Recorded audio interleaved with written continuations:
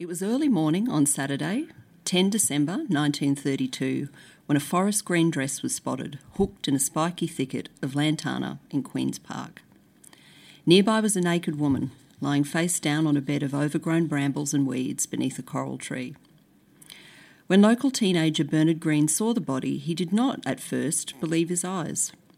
The air was still cool, and an unseasonal dreamlike mist hung in the valleys of the residential suburb of Waverley as he walked south, away from Bondi and towards Randwick. He'd taken this journey countless times before, and he was very familiar with the shortcuts through back lanes, vacant lots and public parks. Coming down a steep hill towards Randwick, he always cut through the grove of coral trees in Queen's Park, because it was a little quicker and usually a little more pleasant than walking along the road. The teenager didn't see the body up close, and from a distance, the skin seemed to glow eerily in the early morning light. When he realised with horror what he was looking at, he stopped dead in his tracks. He ran from the scene, heading towards the nearest household he knew had a telephone. Welcome to the Good Reading Magazine podcast, sponsored by Pantera Press. Good Reading is a monthly magazine dedicated to books and reading and aims to help readers discover their next favourite book. You can find out more about the books discussed on today's podcast at goodreadingmagazine.com.au. Hello and welcome back to the Good Reading Podcast. I'm Max Lewis, and today we're joined by author Dr. Tanya Bretherton, a sociologist with a special interest in narrative life history and social history. Her latest book, The Killing Streets, uncovers Australia's first serial murders at a time where the term serial killer did not exist. Brutal murders, victims that are less than perfect, cops determined to get their man no matter the cost, sensationalist newspapers, and finally, a dubious suspect who may or may not be the killer. It all adds up to a case that is as maddening as it is fascinating. Tanya, thanks so much for joining us. Oh, thank you for having me. Now, as a true crime fan myself, particularly that of Australian crimes, I was quite fascinated by considering how large and sensational this case was that I'd never heard about it before. How did you first come across it? I came across it while I was researching another book, and it kind of stayed with me. It was a newspaper article that I came across, and it was about Eric Craig, which much of the book is about. And I kind of sat on it for a while. It was one of those projects where I picked it up for a while and then I would set it down. And then we had another couple of quite high-profile, very recent, horrible cases. Yes. In Melbourne, Jill Maher and Eurydice Dixon, and it made me return to it with fresh eyes. Yeah. From that point on, I approached it as I do all of my projects, with a view to writing something more substantial about it. And when I got into it, I was amazed at the twists and turns that this story has. Absolutely, and the parallels with what's happening today as well. Yeah, absolutely. And it's a strange case, as horrifying as all of the cases in the book are, because over the course of about 25 years, the book looks briefly and more deeply at about 10 of these horrible sort of lust murders, I guess, so whatever language you want to use when you're talking about these horrible things. As horrifying as it is to say, it's like every age has been defined by one of these crimes. When I was growing up in Brisbane, one occurred, and it was sort of burned into the consciousness of all the teenagers in Brisbane at the time. So, I'm very aware that it's a horrible thing that just seems to stay with us. Absolutely. And in the research, it seems like there's so much more research than your previous two books. There's court transcripts and newspaper excerpts and everything. How different was this process of research for you? It was, the volume with this was enormous. Absolutely. Much more than the other two. I think because the other two books could hone very narrowly in on a specific family, this became much bigger. Well, I didn't want to spoil too much of the book in this podcast because, as you said, the twists and turns in this case have to be read to be believed. But I did want to get a bit of backstory and context on the landscape that the book takes place against. And one of those is that it takes place during the Great Depression. And a lot of people might have seen scenes of the Great Depression in books, films and TV, or they might have spoken to their relatives about it. But I guess it's harder to gauge how it was exactly in Australia. So I was wondering if you could give some of that context of what the Great Depression was like in Sydney. Yeah, look, I'm fascinated by that as well. And one of the reasons why I think Eric Craig as a character was such an interesting figure to zoom in on is because he really was experiencing the Great Depression. Absolutely. He had been out of work for several years. He queued at the docks to get the dole down at the wharves every week, or otherwise would have been without an income, and he was trying to look after 2 children in an era where a lot of women didn't work, and so having a male breadwinner really was very, very important. There was no real social welfare system in the sense of the way that we think about it. Yeah. So without work, you were really, really vulnerable. So Eric Craig, in part, was living off his mother as well. It's hard, I think, for us to imagine the risk that people faced when they didn't have work. So on one side, there was Eric Craig's story as a family man trying to manage the responsibilities associated with that. But there was also the depression being experienced and felt through the victims. So the 3 women that I guess kind of cover sort of the first half of the book, and I guess it was the compressed way that those murders occurred within kind of a 6, 7, 8 month period, I guess, within 1932.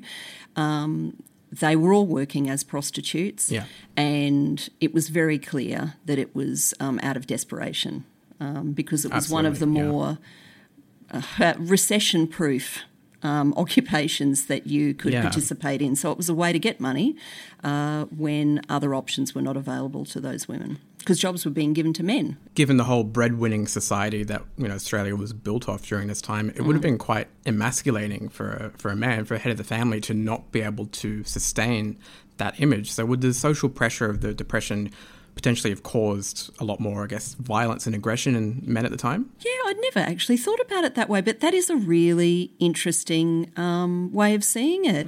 And it possibly explains some of the other cases that I won't obviously go into too much, because I always tend to overshare when I talk about the books, but I think that is also an interpretation that could be read into some of the other cases. I'm wondering if that's why, perhaps, in a particular case that I'm thinking of, which I won't mention, but you'll probably understand, where the perpetrator was given quite a lenient sentence given the severity of the crime. Yeah. Although I think that took place in the 40s, if I'm not mistaken. Yeah. So, but it was still, post-war, Yes. I guess, like people taking a softer look at men because of what they went through in the war or something like that. Yeah, absolutely. And what you mentioned about sex workers as well leads me into my next question, which was the attitude towards sex workers at the time, which the book deals with a lot, because police and the media and society at large didn't have a very favourable opinion on sex workers at the time. What exactly was the state of sex work during the Great Depression? Because I know it wasn't decriminalised until about 95, if I'm not mistaken, so it was illegal. Yeah, absolutely. I write history as a sociologist, if that makes sense. So I guess the interpretation that I brought to the events was linked very much to the car, and I go into that a little bit more. That was a really fascinating part of the book. Look, other historians might view those events differently, but in terms of these cases and the level of risk that the women were taking in order to engage in sex work, the car was intimately involved with that, because it provided physically a vehicle, but also it was a place of business, and part of that, on my reading of the events, was tied to the level of pressure that the police had placed on the close focus around Surrey Hills, and those stories in Sydney are very famous. Yeah, absolutely. Around the brothels in that time, because we had some very famous madams running those brothels.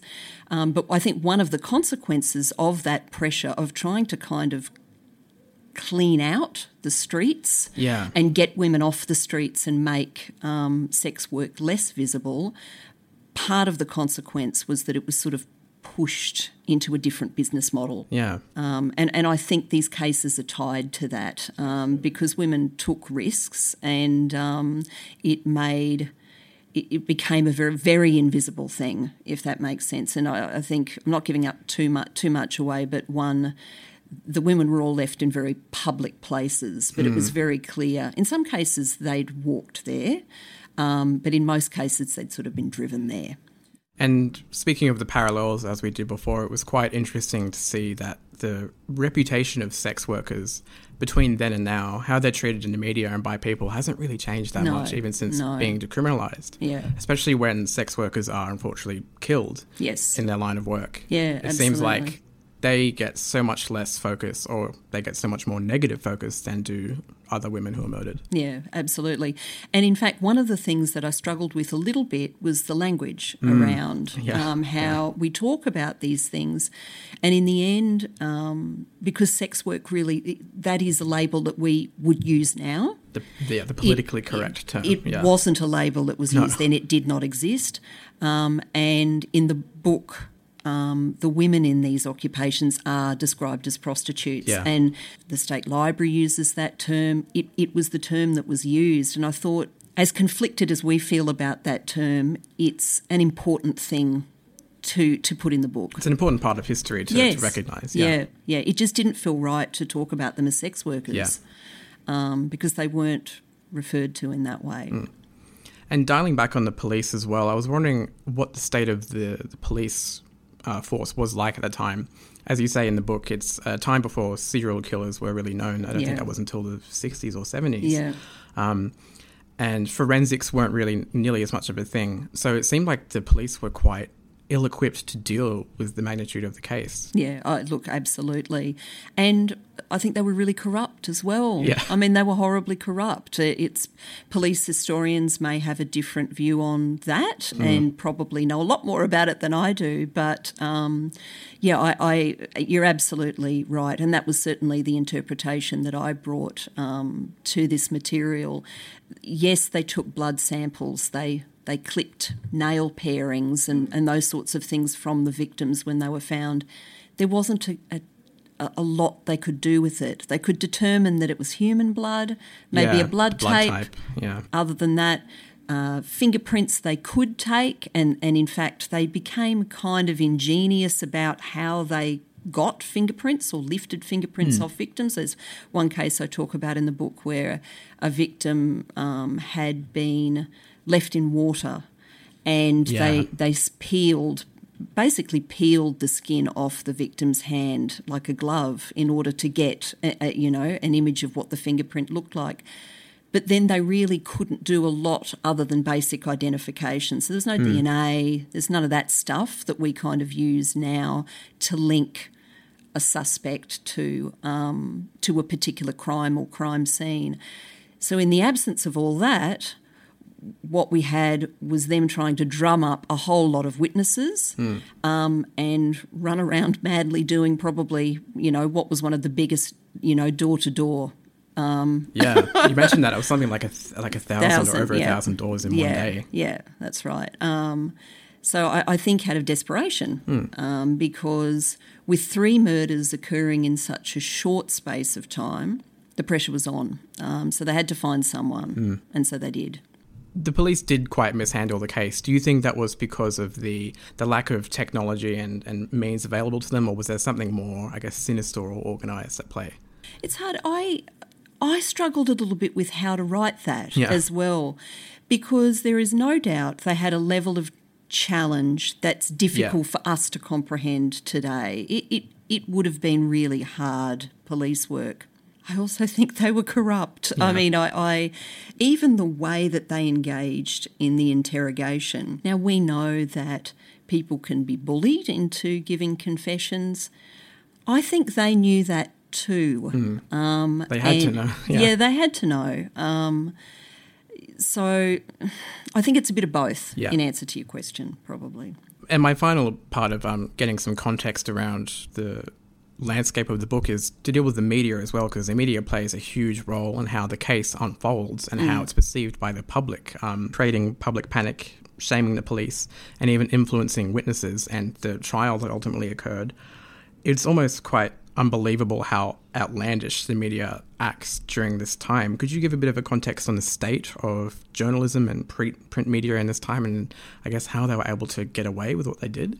Well, the one thing that I have found fascinating, and it's come up in the other 2 books that I've written as well, is how closely connected the media were to the police. Yeah. So they used each other. in the firm belief that it was in the best interest to get as much information out as possible, to make the police appear that they were always in a good light. That kind of went a bit sour with this case because it became very obvious that not enough was happening. So, yeah, I think that's probably one of the things I've learnt over the course of all three books. There was a deep connection. There was a lack of awareness, I think, that if you keep printing photographs of the victim and doctoring them and at the same time trying to drum up witness statements and using that photograph, which is what the police did. They would keep going back using a photograph combined with lineups, and they would keep repeating that process until they got the answer that they wanted, because they very definitely wanted to nail Craig for it. And I don't think I'm giving too much away to talk about that. And, of course, I'm not involved in the police and I'm not involved in the media, but just in seeing the more careful way that the police manage the media these days in terms of controlling the amount of information that they release so that it doesn't then tarnish an investigation later on. There was little regard given for that back then. And the legal system as well finally plays a huge role, at least halfway through the book, with the trials of Eric Craig. What was the legal system like back then in terms of how they, could go about prosecuting criminals? Craig was prosecuted. He faced many trials, let's put it that way. So he was tried over and over again for the one crime. Yeah, which today seems impossible. Yeah, it's just extraordinary. But it was also an environment where getting good legal representation was difficult. They weren't a wealthy family. From my memory, and it's been a couple of years since I've actually written the book, but the legislation supporting, effectively court-appointed, I don't know that we use that language, but public purse-supported representation, that was only a very recent thing. Craig had very little control over the defence that was presented on his behalf. And even in terms of the documentation, no one says it, but within there's one case where a lawyer refers to, well, look, I'm basically standing up in court and I'm representing this man for his life because you face the death penalty if you were convicted of murder. The stakes were high, and the lawyer makes reference to, well, I got these papers last night. Yes, very different. Aside from the brutality of the crimes, there's a lot in the book that's quite maddening as to the police procedure and the way that the victims are treated, all of that. What else surprised or shocked you while you were on your fact-finding mission for the book? Probably the fact that even in the context of it being a very judgmental society, so little was done, particularly with some of those earlier cases. So there's a lot of focus in the book over the cases that happened in 1932, but many of the women that died over the course of that 25 years were engaged in sex work, and it was very, very clear that no one really gave a damn. Yeah. And that shouldn't have shocked me, and it still did. Well, yeah, given how our society treats sex workers now, it shouldn't be surprising. It shouldn't be surprising because we know how abhorrent and the level of judgment around those activities then in the 20s, because it deals with the 20s as well. But I was still really shocked that as a society we could have let that happen.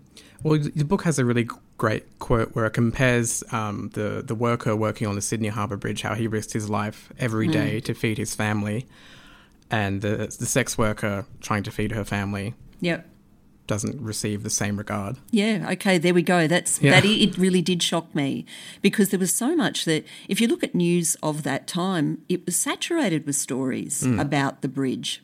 It opened that year. Yeah. And in all of the decade leading up to that, it was all anyone talked about. The lead up to building it, then the process of building it. You're absolutely right. And there's very heroic stories about the workers and the level of risk that they were forced to undertake, and that some men lost their lives during that process. Yes, the parallel did not apply to women that were also trying to look after their families. And there's one case that I think I talk about it at a couple of different points, but one of the women that died, she had a daughter that she was looking after. Very sad. Yes, well, without spoiling too much of the book, I did want to ask you a couple of questions about your interest in true crime. I think everyone who's got that kind of morbid bug where they're interested in true crime they remember the case that kind of started that interest. Do you remember what yours was? Oh, gosh. Do you know what? I actually think it was probably Sharon Phillips. We talked a little bit about it before, and Sharon's body's never been found. But Sharon I grew up in Brisbane, and Sharon disappeared when I was a teenager. She worked in our local fruit shop, Peaches and Cream. Wow, okay. And she was on Ipswich Road heading home one night, and within the space of a very short period of time, in the era before mobile phones, her car broke down. She walked to a nearby public phone booth, called her boyfriend, I think, to say, can come and pick me up. And in the space of time, and I think it was half an hour or some crazy amount of time, he arrived and she was gone. And that then became something that Brisbane, I think it's still, I think even last year, it was in the news media again. I actually think if I really thought about it, that's probably what it was. And it's been there all that time. And it seems a bit morbid to call a case your favourite, so to speak, but is there a case worldwide that springs to mind as the case that you're fascinated with the most? Look, I was obsessed with the Stephen Avery case, I think, like a lot of people were, and I continue to follow it. The true crime aspect of it, fascinated by that, but I think also because of my background in sociology, the level of, I should say the Brendan Dassey and Stephen Avery, those two cases being related because his nephew was also implicated and that was the Making a Murderer one? Yes, Making a Murderer. And young Brendan Dassey is still in prison for being involved in that crime. It's alleged. So he was put away for it. But because of my background in sociology, and we do a lot, my background's qualitative, interviewing, it is very, very easy to corrupt that process of interviewing someone. Absolutely. To get a young person who's vulnerable, who is intimidated, to say whatever they need to say to get themselves out of that situation. And I think if there's a favourite, it would probably be that, in the sense that on multiple levels, it's maddening, as to use your word, and it's fascinating as well, and wrong, terribly wrong. Yeah, if you want to get an idea of how police can sway an investigation, I think Making a Murderer is probably the best way to look. Yeah. Kids do say yes when they mean no. Yeah. Kids do say yes just to get out of a room because someone's heavying them. They absolutely do those things. And if it's not too forward to ask what your next book might be about, are you able to give us a little sneak preview? Yeah, absolutely. Because my focus is social history, as much as we call it true crime, they're very social history-driven books. Yeah. So my next one is on the poisoning cases of the late 40s and the 50s. So again, there's a gender story. Yeah. So the thallium cases that have been written about quite a bit, and I often try to pick something that hasn't been written on before. That's what I like to do.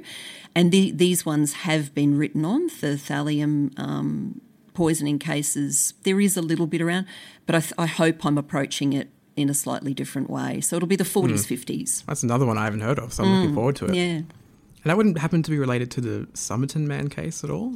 No, I was listening to... He was alleged to be poisoned, but they couldn't find any in his system or something like that. But so I'm wondering if...